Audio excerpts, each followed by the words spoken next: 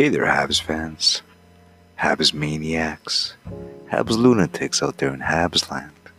Welcome to the latest episode, a special episode of What the Fuck is Wrong with the Habs, a podcast series that will hopefully try to examine, illuminate, and potentially identify some of the key reasons why the Montreal Canadiens, the most storied franchise in the history of hockey, have been a dumpster fire of an organization for the past 26 years.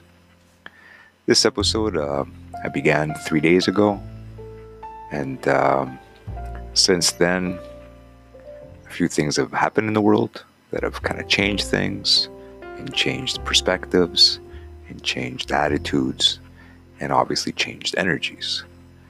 I wasn't really all that enthusiastic about finishing the episode because it seemed kind of insignificant, during these kind of moments. But I was sitting home tonight and I was thinking, I got nothing better to do. And maybe some of you out there would like a good 5-10 minutes or a little bit longer if you could stomach my voice that long.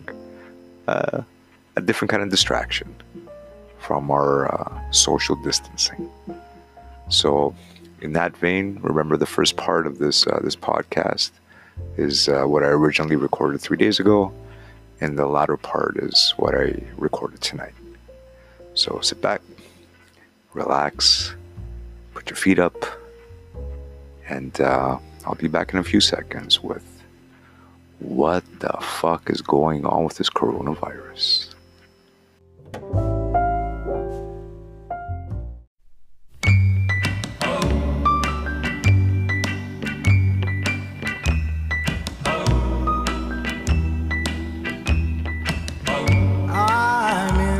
Sad mood tonight. Oh, I'm in a sad mood. I'm in a sad mood tonight. Oh, my baby done gone away and left me. My baby done gone, yeah. My baby done gone away and left me. My baby done gone. Sad news in Habs land this week. One of the legends, 11-time Stanley Cup champion. Imagine that, 11-time Stanley Cup champion. The younger brother of arguably the greatest icon, the greatest sports icon in the history of this province, Maurice Richard. His brother, the Pocket, passed away. It was a sad ending for Henry Richard. He was suffering through a lot of things, and sometimes as you get older, you see a lot of things in life that kind of make you realize that sometimes people passing is not that bad of a thing.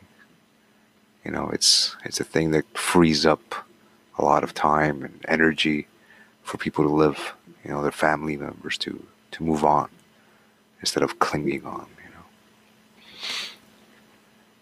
Fortunately, in my life, I haven't had too many illnesses. I mean, there's obviously been a couple. As you get older, there's no doubt about it.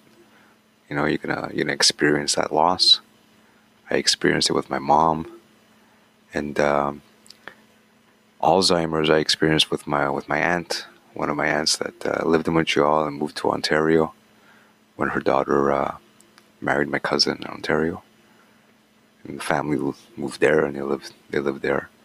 And in her late 50s, I'm not sure exactly what age she was, late 50s, early 60s, she started showing the signs of Alzheimer's. And within a few years, it was horrific.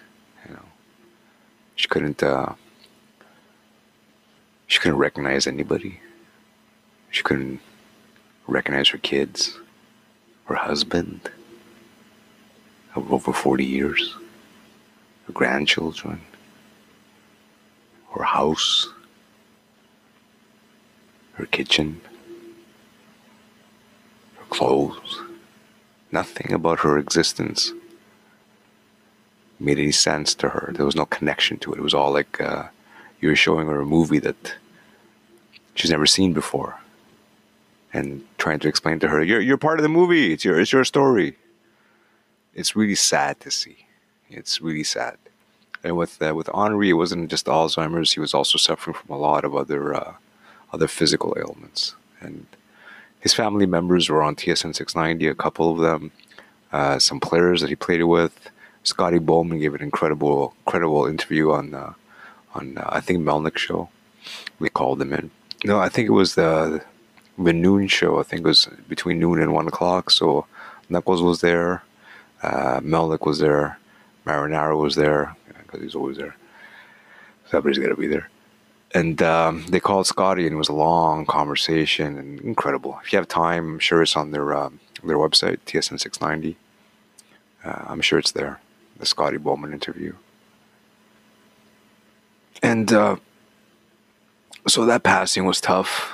Tonight, the Canadians honored him. And you'd figure, at least, but what are you going to say to guys who are 20-something years old? Play for the honor of René Richard. They have no idea who he is. You think Arturi Lehkonen has any clue who, Pocket Rocket is? You think Nick Suzuki has any idea who the Pocket Rocket is? Maybe Shea Weber knows him. Maybe. I think Gallagher knows him. Of him. About him. And if you think about it, the closest thing we have to a Brendan Gallagher, to the Pocket Rocket on this edition of the Montreal Canadiens, is Brendan Gallagher. He's the closest thing. That guy who not only gives everything he has every shift, every period of every game, but he demands it of his teammates. And you'd think, so how could somebody that small kind of, guy weighs like 170 pounds, how's he, scaring or intimidating guys who are 220 if you're tough enough on the ice, if you show that ability, and you get respect. And respect is not only about, I think this guy might beat me up. It's about, oh shit, yeah, this guy has the respect of my teammates. If I lose his respect, I lose the respect of my teammates. And a hockey team is it's like a platoon. By the time those guys go through their 16 wins in the playoffs, it's a freaking war they've gone through. Probably a few battles along the way. One giant war. And the way the Canadians are constructed, it's, I don't think they'd last a marathon, let alone a war or a battle in a war. They can't last the regular season without getting hurt. There's so many small guys on this team that have to work so hard to create their chances. They put themselves in positions, where they're probably going to get hurt. You have guys like Byron fighting, for God's sakes. Like, what are you doing, Paul? Paulie B, what are you doing? No, there's no code. No, we're not small. No code. Unless you're fighting somebody who's small, like you. Then yeah, do what you do. But that tough guy, I'm a small guy, I'm gonna pick on the tough guy. Yeah, no. But when you're a hockey team that lacks that talent, that toughness, that lacks that team toughness, and Mark Bergevin keeps talking about the team toughness, and he keeps getting rid of everybody who's tough. He brought Shea Weber in, and the guy's been in 2 fights in 3 years. That's your leader, Matt Mountain. That's the guy who's gonna take you out of this cavern that you're in. That's the guy. I think the other fight that he was in was with that pest in Toronto. Who, my God, do they miss him, eh? Kadri? Yeah, I remember that. Yeah, that was last time Shea Weber threw a punch in anger in a Montreal Canadiens jersey. So there's a whole bunch of that happening.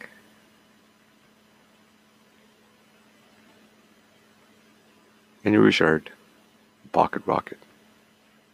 I have a little personal connection with the Pocket Rocket. Nothing serious. We weren't friends or anything.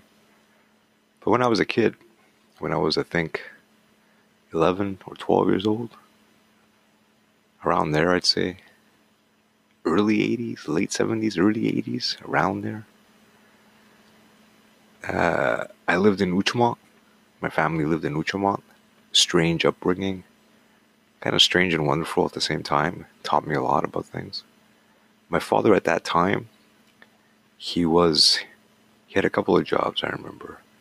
He was a janitor at a Jewish synagogue at this huge complex in Outremont, this Jewish synagogue complex.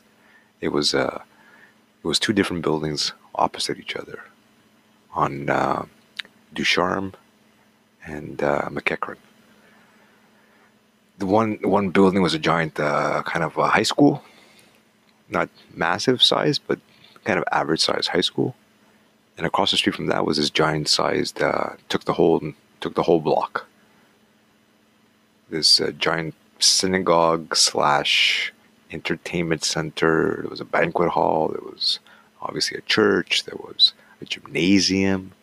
And within this giant complex, my parents were the janitors, and we had an apartment within this Jewish complex. It was the weirdest upbringing.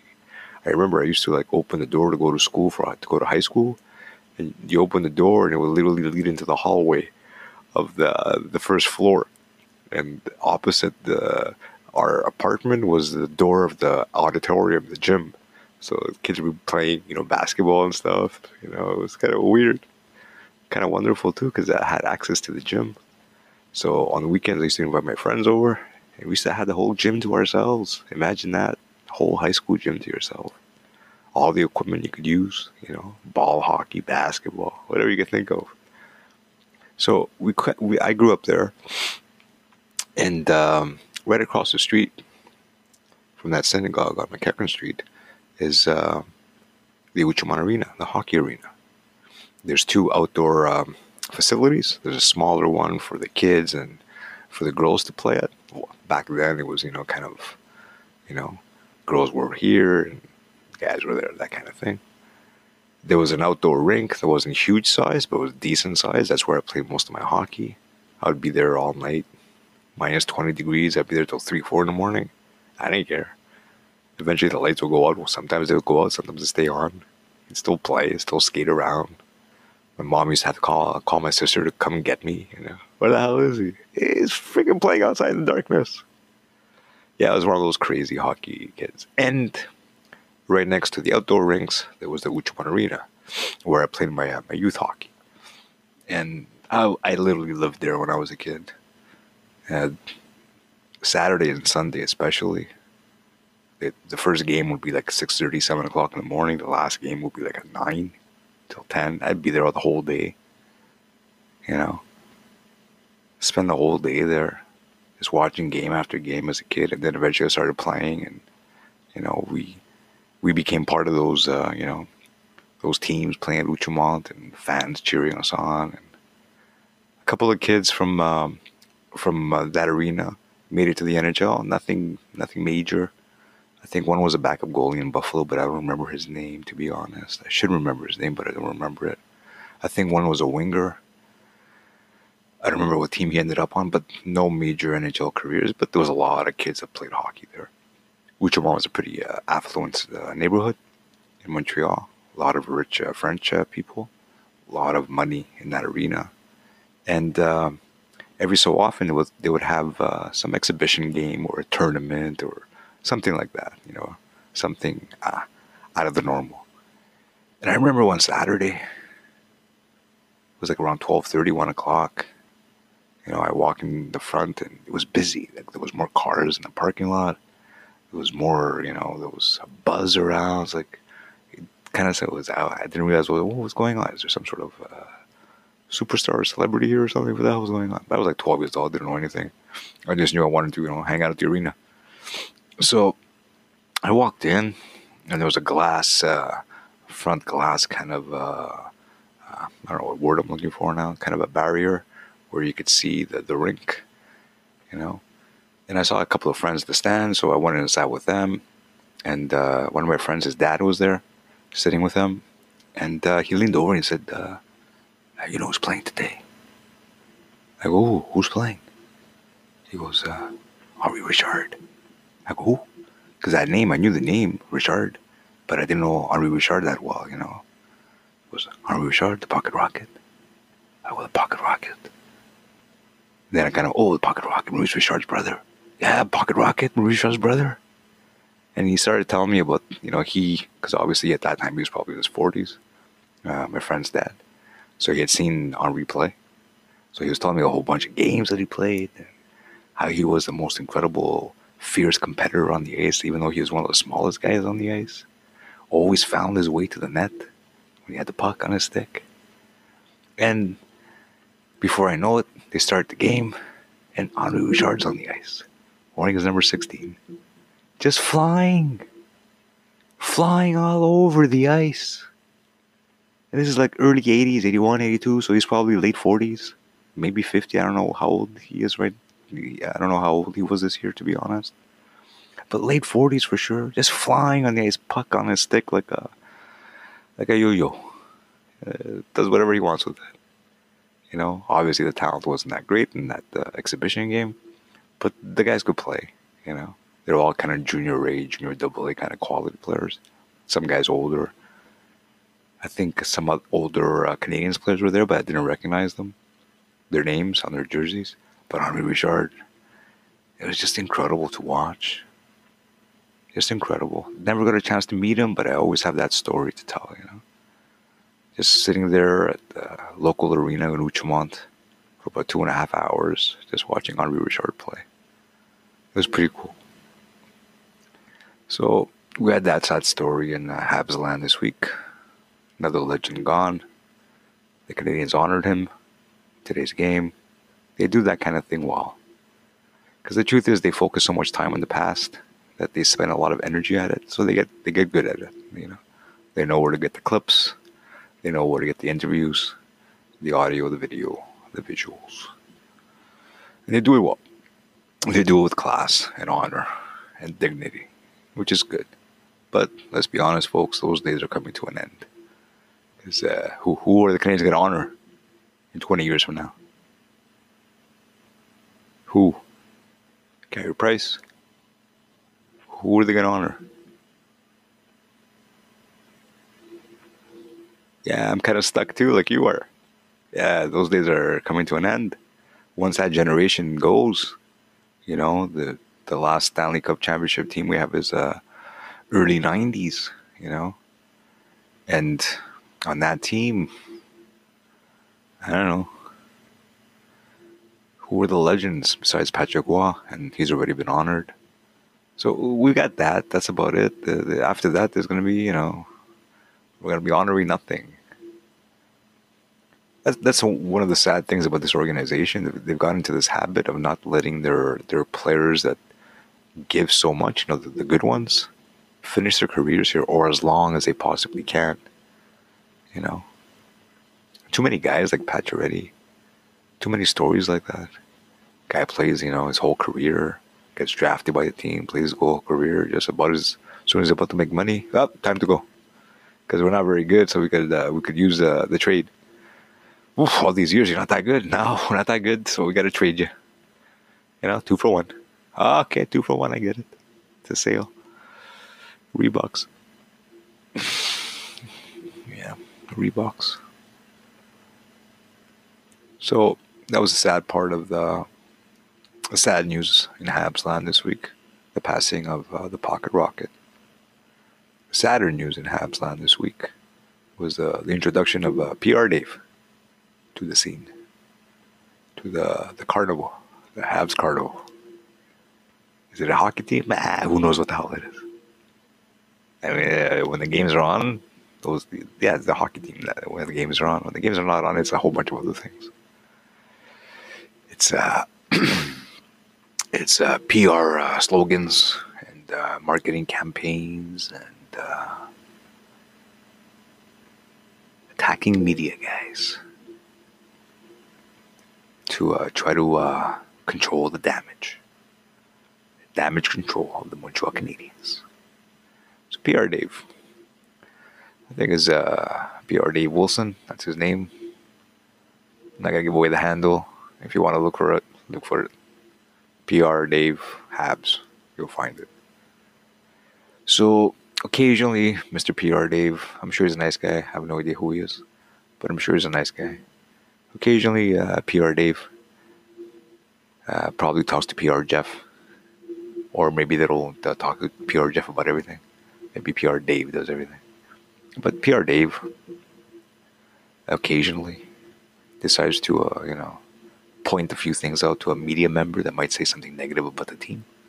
God forbid you say something negative about a team that's about to miss the playoffs for 3 years in a row. God forbid you say something negative about the team that keeps changing their philosophy every year, from a reboot to a retool to a reset to a reconstruction to a reorganization to a reassessment. I don't want to use that word. Starts with an R-E. Yeah, that's pretty much who they are, the Montreal Canadiens. They're that kind of organization. It's like they're so bad at not admitting that they're bad, that their covering up of their bad is even bad. It's ridiculous. It's silly. So PR Dave decides that right now, as the Canadiens suck upon sucking, now will be a good time to kind of to show PR Jeff that he's doing his job. He's on the ball. He's making sure the fence is closed in. Not too much negativity escapes. So PR Dave decided to go back in time to the day that the Montreal Canadiens traded Mikhail Sergachev for Jean-André Drouin, and see what certain members of media were saying at that time when the trade was made. Now, he did this with one purpose in mind and with one specific person in mind, and that was Brendan Kelly of the Montreal Gazette. Because Brendan Kelly is the one person, one media guy in the city who consistently lets people know that this organization is a bunch of BS. It's a bunch of nonsense disguised as plans and reboots and philosophies and a whole bunch of other nonsense. And last week, for those out of the Habs loop, Marc Bergevin had to go on a little PR tour of his own to do a little damage control of his own, because the media presser that he gave after the trade deadline was one of the worst things in the history of worst things in terms of general managers, podiums, microphones, media, and the streaming ability of the internet. Yeah, it was a horror show. So he had to do a little bit of massaging of the media, of the message. And his first stop was Mathias Brunet of the press. And that article was very revealing. A lot of things were revealed. And I think Marc Bergevin is in a position now where he's kind of, oh my God, I have nothing to defend right now. So I got to be honest about certain things. At least it'll give me a little bit of protection if people know why I made certain decisions. And the only thing he means by protection is the Quebecois protection. It's a different kind of mafia. It exists only in the city with his team, but it plays a kind of a intimidation purpose. So within that Brunet article interview with Marc Bergevin, he admitted that the team traded Mikhail Sergachev because after they lost Radulov and that complete clusterfuck of an offseason, after they lost Markov, fans were still a little pissed off that PK was gone because there was nobody exciting on the team. So he decided, well, we got to make a splash and get that Quebecois superstar. Yeah. Quebecois superstar. Now think about it, people. If I stopped you on the street right now, or if I called you on the phone right now, and I told you, and I asked you, who are the French superstars in the National Hockey League? Who would you say? Who would come to your mind right away? If you ask me, I'd probably say Huberdeau, Florida, for sure. 80, 90 points a year. Yeah, that's a freaking superstar in 2020 hockey. Maybe Letang in Pittsburgh. Terrific defenseman. Maybe Dubois with Columbus. Terrific young center. And then you're kind of searching. Well, I'm searching. Who else is there? There's secondary guys, some really terrific hockey players like David Perron. Terrific hockey player. I wish he was with Montreal. That now he would be absolutely pointless. It would just make him a little bit better, but nothing significant. But a few years ago, yeah, he would be the perfect addition. on a team. Like when they picked up Andrew Shaw, if they could have added David Perron instead of Andrew Shaw those years, might have made a difference a little bit. But it's a different argument for a different day. There's maybe Vegas goalie. I forgot his name for some reason. The Flower. You know, whatever. Yeah, I can't break a guy called the Flower here in Montreal. It's ridiculous. So when you think about it, there's not many French superstars because there's not many French hockey players in the NHL anymore. There's so many different talent pools available for players to come from that the Quebecois market is kind of, it is what it is, And it's like the Saskatchewan market or, the Manitoba market put together, There's a lot of players here, but they're not all NHL caliber hockey players. So when you start making those decisions to do those little PR things, those little tricks, or like French, you better be careful because you're dipping your foot in a very shallow pool there. There's not much talent there, so you better get that freaking big fish.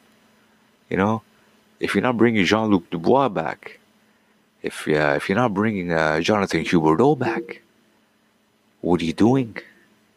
You know what I mean? You're making that splash to get that French guy who's not a superstar. The last time Jonathan Drouin was a superstar was when he was 17 years old, playing Rimouski. He's never come close to superstar anything since then. Absolutely nothing. So, within that interview with Matthias Bonnet, Marc Bergevin, admitted that, we made a decision because, we wanted to get a French guy here for the market, And I think he was saying it more as a cover, like I said. Okay, so the Quebecois people know that I made that decision for that, so at least they'll back me up for that. And he's absolutely right, they probably will. Most people will, most people who are those kind of Habs fans. And there's a lot of them. Sometimes you turn on the radio and all you're hearing is callers in French saying, why are there more French people on the team? Yeah. We'll go back to my previous argument, like the small pool of talent in France. They don't even realize that. There's so many few, Quebecois hockey players. There's a bunch of guys who are from Quebec, but they don't have a French name, so it doesn't really sound that sexy, if you know what I mean. So, yeah. So Brendan Kelly wrote an article based on that. How the Canadians are making decisions based on linguistic responsibilities to some sort of cultural cause. That is pretty much what the Montreal Canadiens have become. They've become, I don't know what it is, a work program, a government agency development for a certain members' segment of the Quebecois culture. The French hockey world in Quebec. Yeah, the Canadians are part of their thing, or their farm system. It is what it is, people. That's not cherry coat and sugar coat and cherry pick and all that stuff. It's a big part of this team. It's a big part of the reason why this team is not very good, because they're making decisions. They're spending energy on things that they shouldn't be spending energy on. If you want French hockey players, you draft them. I don't want to go back and fall into a Trevor Timmins thing, because the Montreal Canadiens drafting ones are absolutely horrible over the years. Horrible. One of the reasons is they completely neglected the French market. Occasionally, there's one French player that may be top 15, top 20. There's like that extra pressure on the team because they're picking kind of 17, 18, 19, 20. Yeah, pick that kid, he's French. What the hell? You never know. And they kind of do that, but they're not really drafting the market.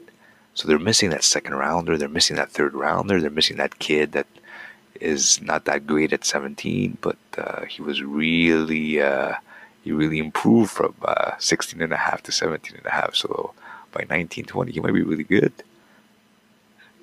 Yeah, Patrice Bergeron. Listen, there's reasons the Canadians are who they are. Claude Giroux. There's a whole bunch of reasons. So when you start kind of trying to rewrite history, which is Marc Bergevin, what he's trying to do is gonna rewrite. Okay, we screwed up through the years, so we'll get some French guys now. It doesn't work out. You put handcuffs on your team in terms of where you can go, what kind of team you can build. That Sergachev trade is horrific. So back to Mr. PR Dave. So he decided to look at the Brendan Kelly's article the day that the Montreal Canadiens traded Sergachev for Drouin. And within that article, Brendan Kelly, in an optimistic kind of best case scenario kind of ways and tones, he kind of, well, the Montreal Canadiens, listen, if Jonathan Drouin works out and he's that French superstar that they needed, they might work out well for the Canadiens this trade.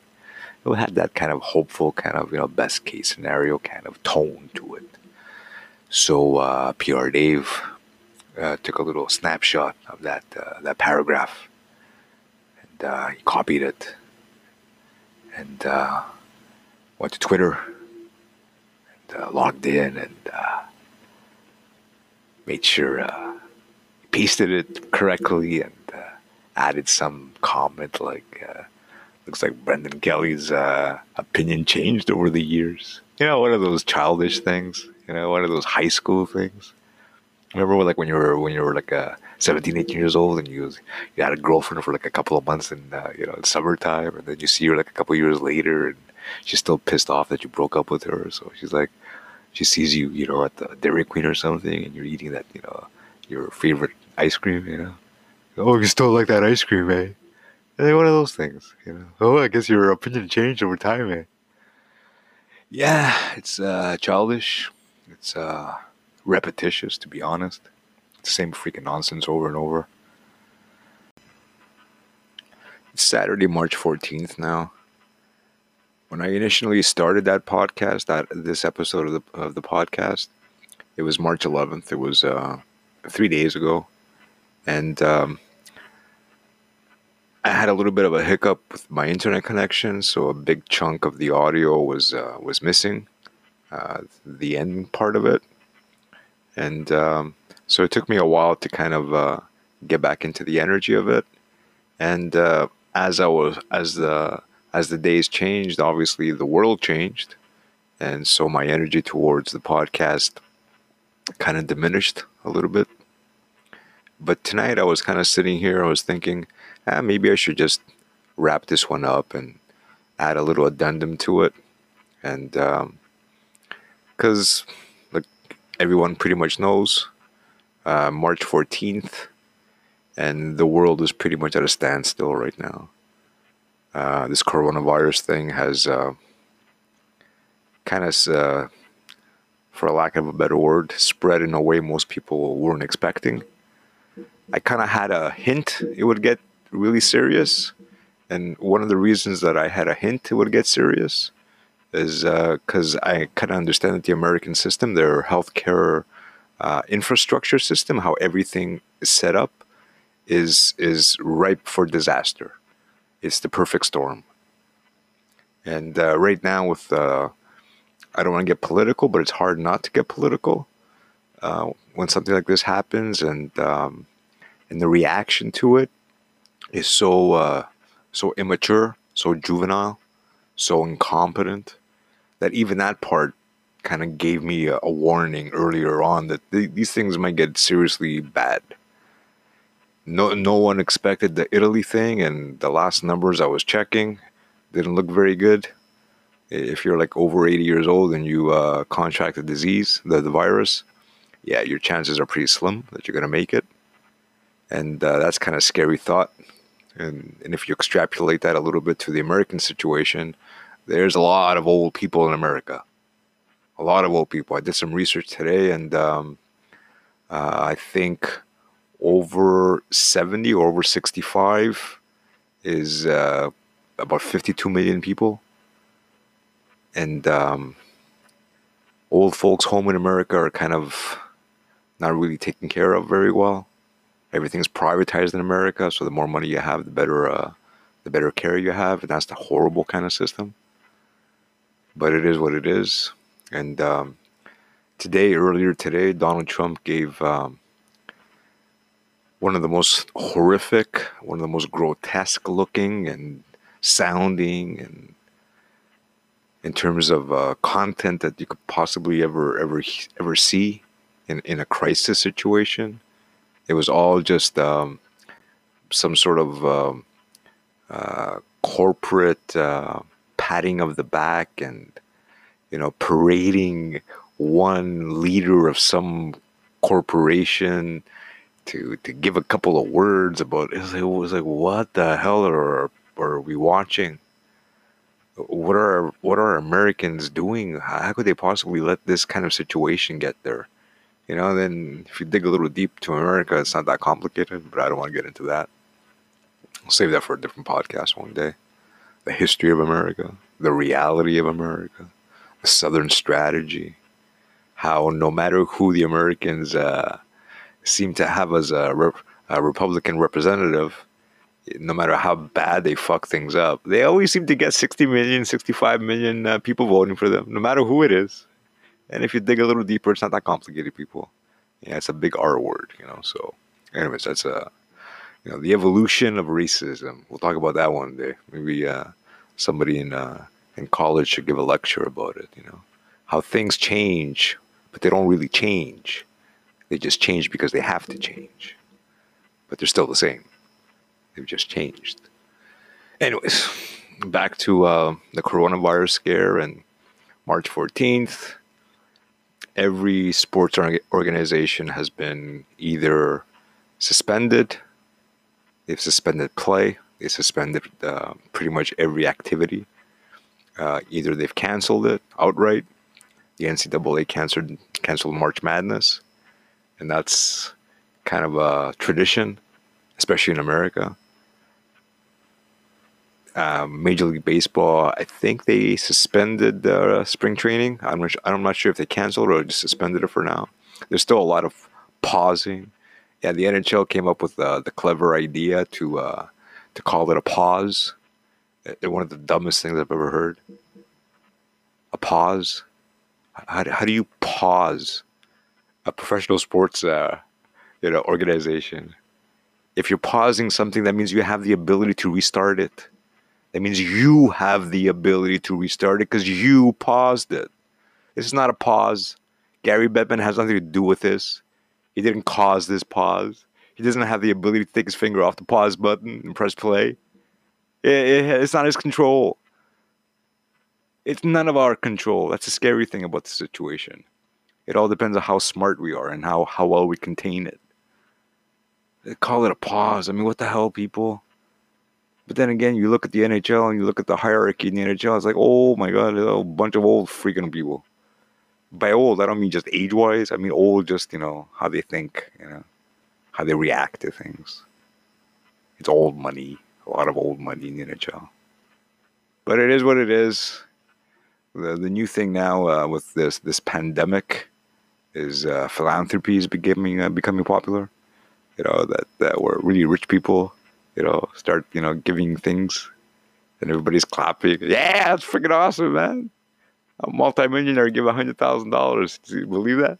How about we get to a system where we don't have to rely on rich people to bail people out? The American system is so screwed up now that people go online and they create GoFundMe pages to take care of their sick relatives. If you think about it, it's freaking grotesque. But that's what it is, and they seem to keep voting for it every freaking election cycle. They never seem to vote for anybody that might change anything. They just keep voting for the same thing in different clothes. You have the Republicans who are about as evil can get right now. Because they really don't represent anything besides money. That's all they represent.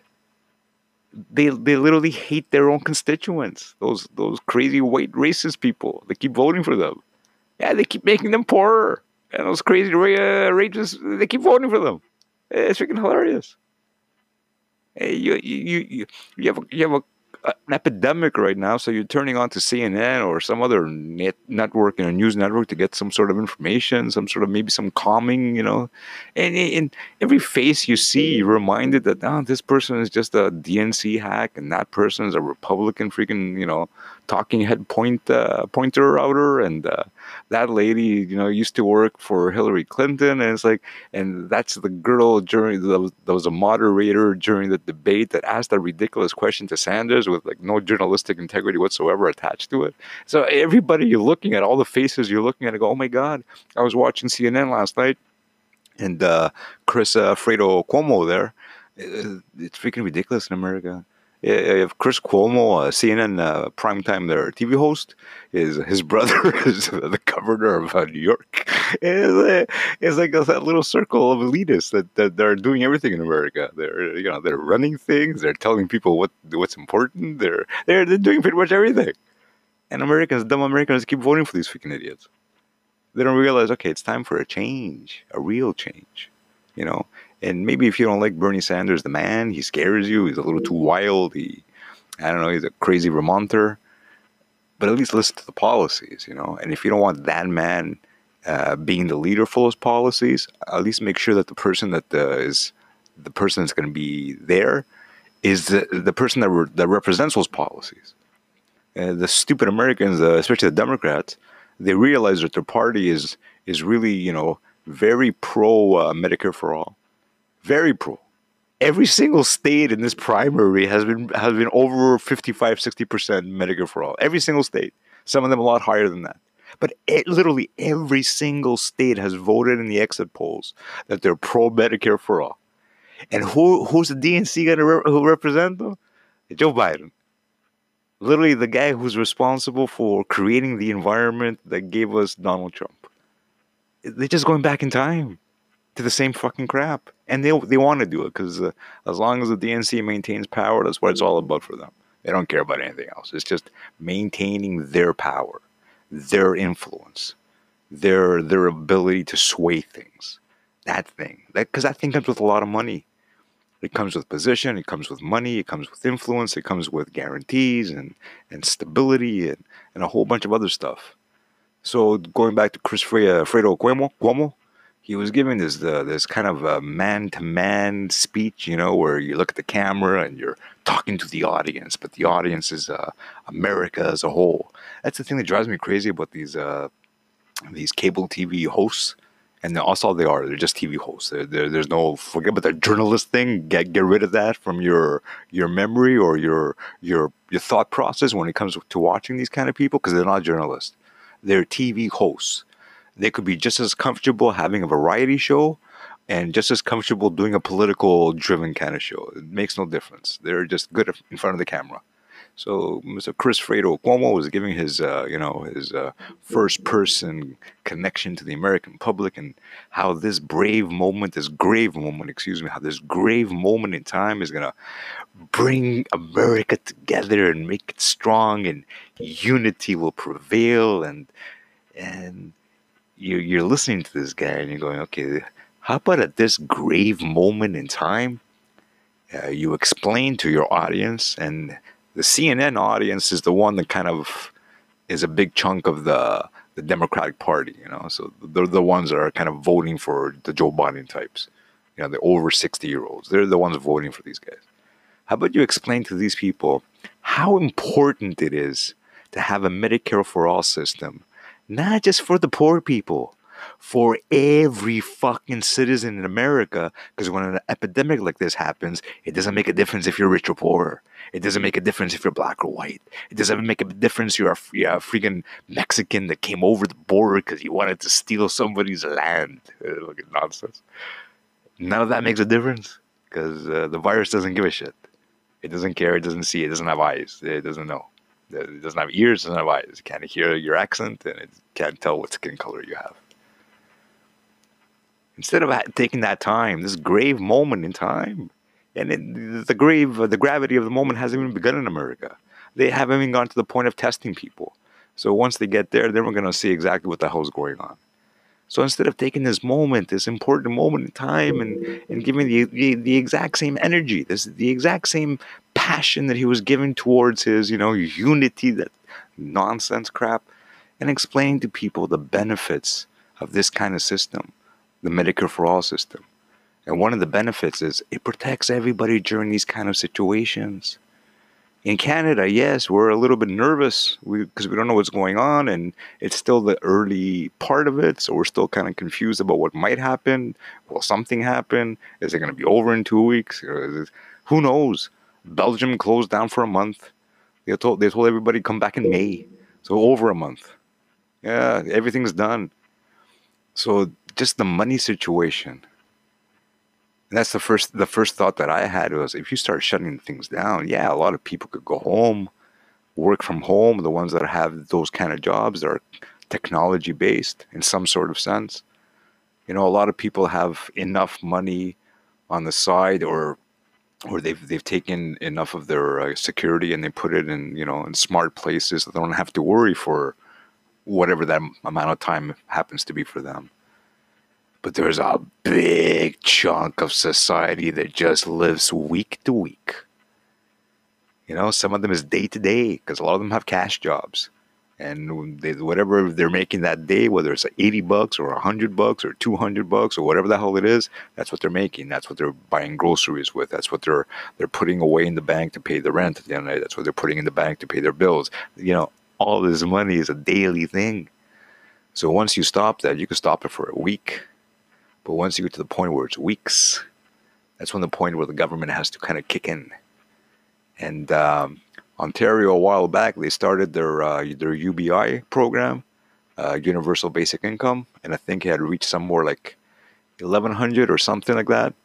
And it was working incredibly well. From what I read, it was working incredibly well. It had given people who were kind of stuck. A lot of times people get stuck. They don't have enough money to get the education that they need to progress. So they're kind of stuck in a dead end job that doesn't pay very well. So they're kind of stuck paying their bills. And this extra, like Andrew Yang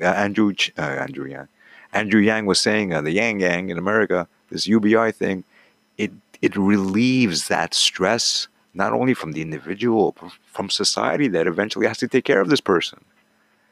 And in moments like this, these kind of international moments, these crises that happen not only in your city or municipality, but they're happening all over the world, that thing, you know, it helps society because it makes everybody breathe and relax, you know. If we all knew there was money coming in every month, nobody's going to go to freaking Costco and back up their van and fill it with freaking toilet paper. What I'm seeing on Twitter, some of the images that are coming through with how ridiculous people are being, it's just insane to me. It's like, what the hell? I mean, I understand if you get to the point where, you know, weeks on end. I mean, how much fucking toilet paper do you need?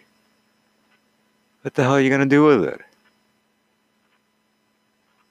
it? There's other ways to wash your fucking ass. You don't need every single ply, every single sheet of toilet paper at Costco to use it, to do it. And you kind of realize a lot of people just don't have basic survival instincts, or they haven't learned any because we've lived a comfortable life, especially the ones that were born like, you know, after 1970. Not really much has happened. I mean, September 11th was like the scariest thing that happened in our lives, you know. And now this is even scarier because we have no idea where it's going, you know. The latest numbers coming from Italy are scary. So, yeah. So I was going to do the original podcast and finish it, re-edit it, and, you know, put it out there. And then the whole thing kind of, you know, exploded. The NHL is pretty much shut down. They're kind of hoping, they're praying, they're, you know, well, maybe we'll tell the players soon if they can play and train together. If maybe, you never know what can happen. It's like, dude, what the fuck are you talking about, man? What are you talking about? Instead of automatically starting the process where they have to get to the point where, you know, they have to figure out what the hell they're going to do if the season's canceled. Okay, let's start that process. You know, how do we figure out the draft? How do we do all these little things? You know, how do we figure out the salary cap for next year? You know, instead of doing those little things, they're kind of just, you know, crossing their fingers and hopefully things work out. Dude, how are you hoping things work out? You have no idea what's happening in America. What are you going to do? You're going to play every game in Winnipeg? That's how you're going to finish the season? Dude, we're going to have a round robin tournament in Winnipeg, Manitoba. Yeah, it will start at 5 o'clock in the morning. We're going to finish 5 o'clock at night. What are you talking about? But that's the NHL, you know. They paused the season. They're going to unpause it soon. They'll let us know when they're unpausing it. Quebec doesn't allow more than 250 people to get together in the same place, and that's probably gonna if we have a couple more cases where people so far, knock on wood, every single case of the coronavirus that we've had in Quebec, I think literally every single one is travel related. Is people that were on international flights. They came here and they show the signs and they have it. And we haven't had any. I don't think we've had any deaths, but I don't want to. I don't want to speak out of turn. I'm not sure about that, but we're doing okay. Everything is closed in the city pretty much. You know, grocery stores are kind of still open. Other cities are taking more drastic precautions. In Montreal, we still have the public system. The transit system is still open. And that's especially the metro, that's like your classic breeding ground for viruses. You know, it's literally a fucking tunnel. It's a tube. You know, everything's kind of contained within. And for people who have used the metro a lot, they know that the ventilation is not the greatest in that place. In any place, there's some metro systems or metro stations where you go, oh my god, can I breathe now? Oh yeah, I can breathe now. Yeah, once you get outside. So the podcast started with the passing of the Pocket Rocket.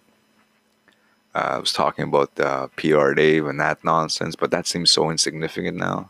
That's one of the reasons why I was kind of hesitating about releasing this podcast, because it was like, who the fuck wants to hear this shit? You know, at this time, you know, a lot of people are not even working; they're stuck at home. They have no idea whether the next paycheck's gonna come. So that UBI thing, I think it's gonna eventually gonna have to kick in. If this thing goes more than 2-3 weeks, yeah, how the hell are people gonna live? You know, it's one thing when we had that ice storm and a lot of parts of the city were shut down. A lot of the parts of the city were not shut down. You know, so a lot of things were still working. People were still making money. You know, but now nobody knows what the hell is going on.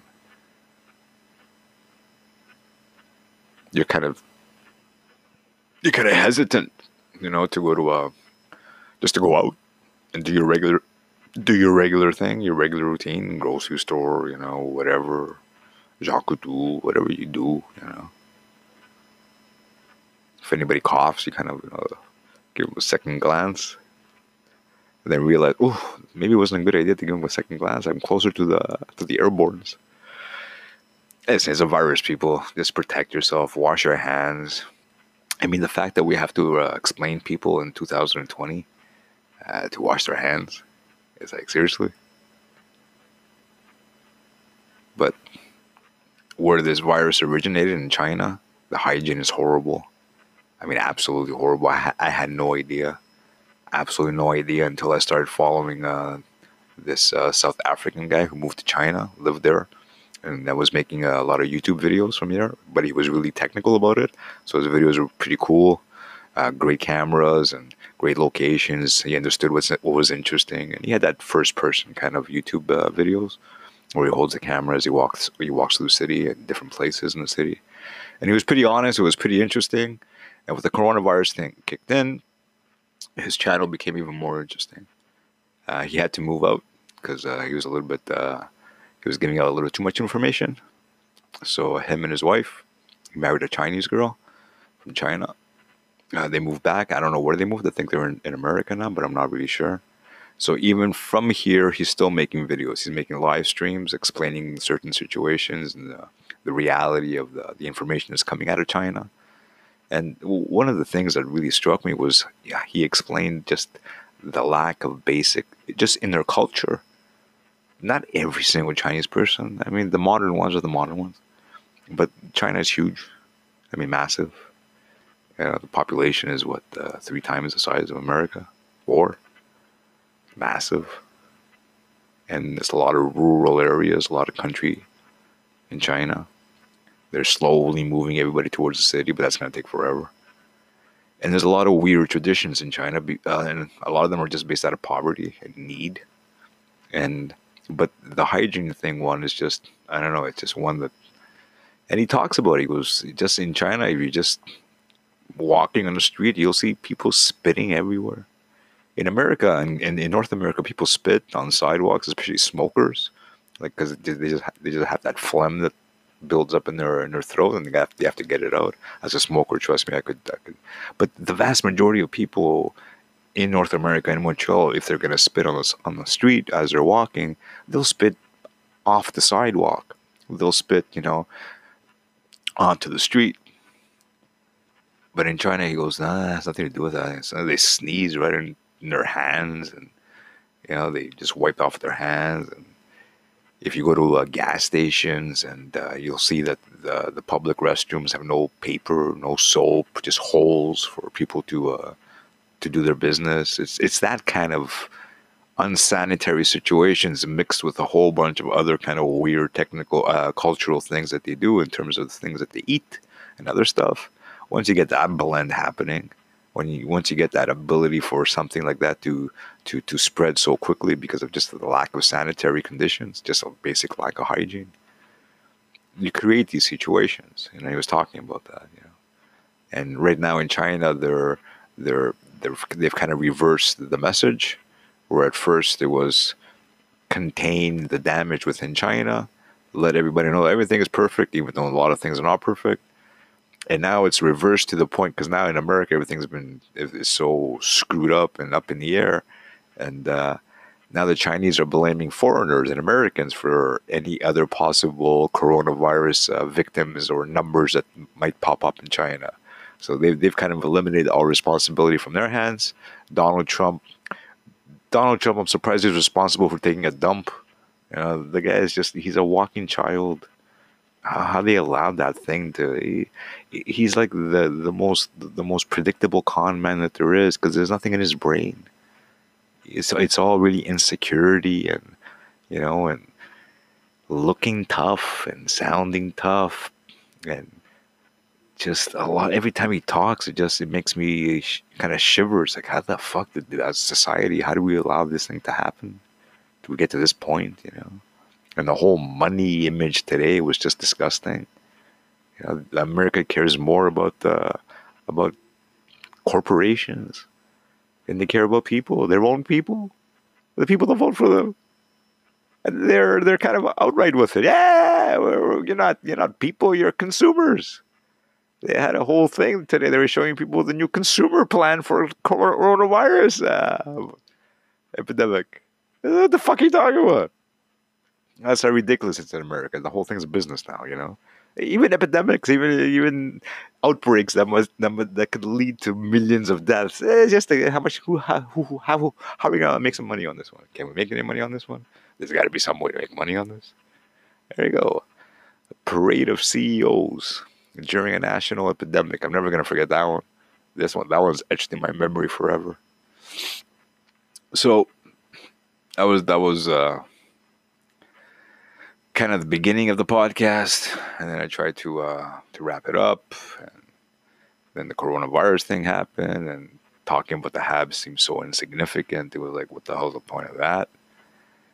And the season got paused. Everybody's gonna pause. We'll unpause everything soon. It's just absolutely ridiculous. Sad. The whole thing is sad. There's nothing to watch now.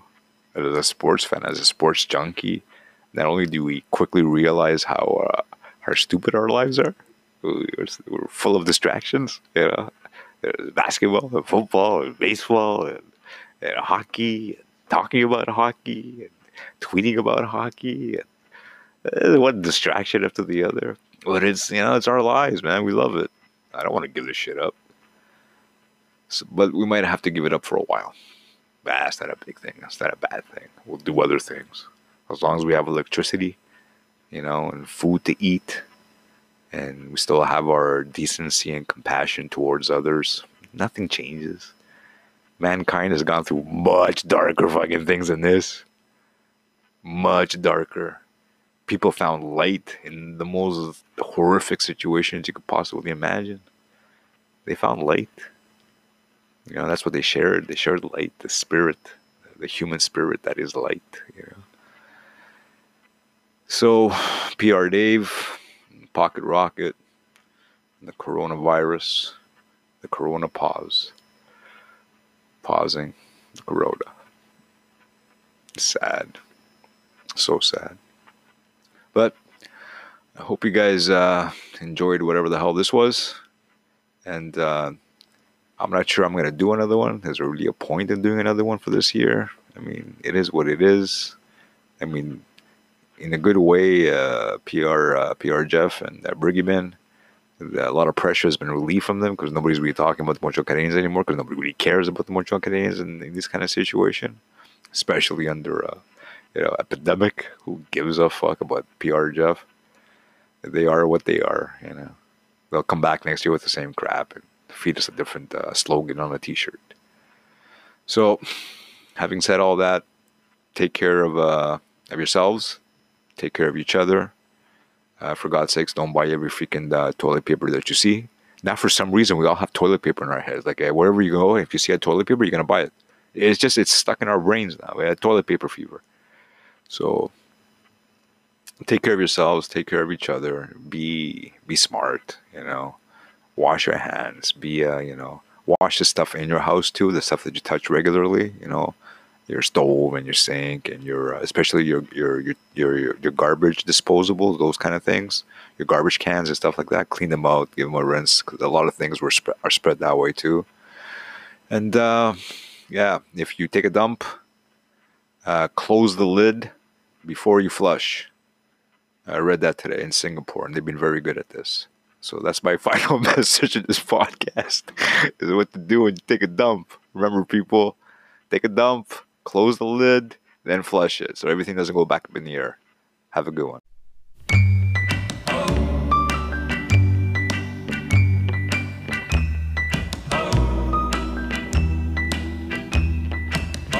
I'm in a sad mood tonight. Oh, I'm in a sad mood. I'm in a sad mood tonight. Oh, my baby done gone away and left me. My baby done gone, yeah. My baby done gone away and left me. My baby done gone. I don't know why she left me. I don't know where she's gone. But all happy until my baby comes back home, yeah, because I'm in a sad mood tonight. Oh, my baby done gone away and left me. My baby done gone. Oh, I don't know why she left me, but this one thing I know tells me that she'll come back home. I'll never do it no more, yeah, because I'm in a sad mood tonight. Oh, I'm in a sad mood. I'm in a sad mood tonight. Oh, my baby done gone away and left me. My baby done gone, yeah. My baby done gone away and left me. My baby done gone. I'm in a sad mood tonight. And oh, I'm in a sad mood tonight. She got me in a sad mood tonight. And with her gone, I'm in a sad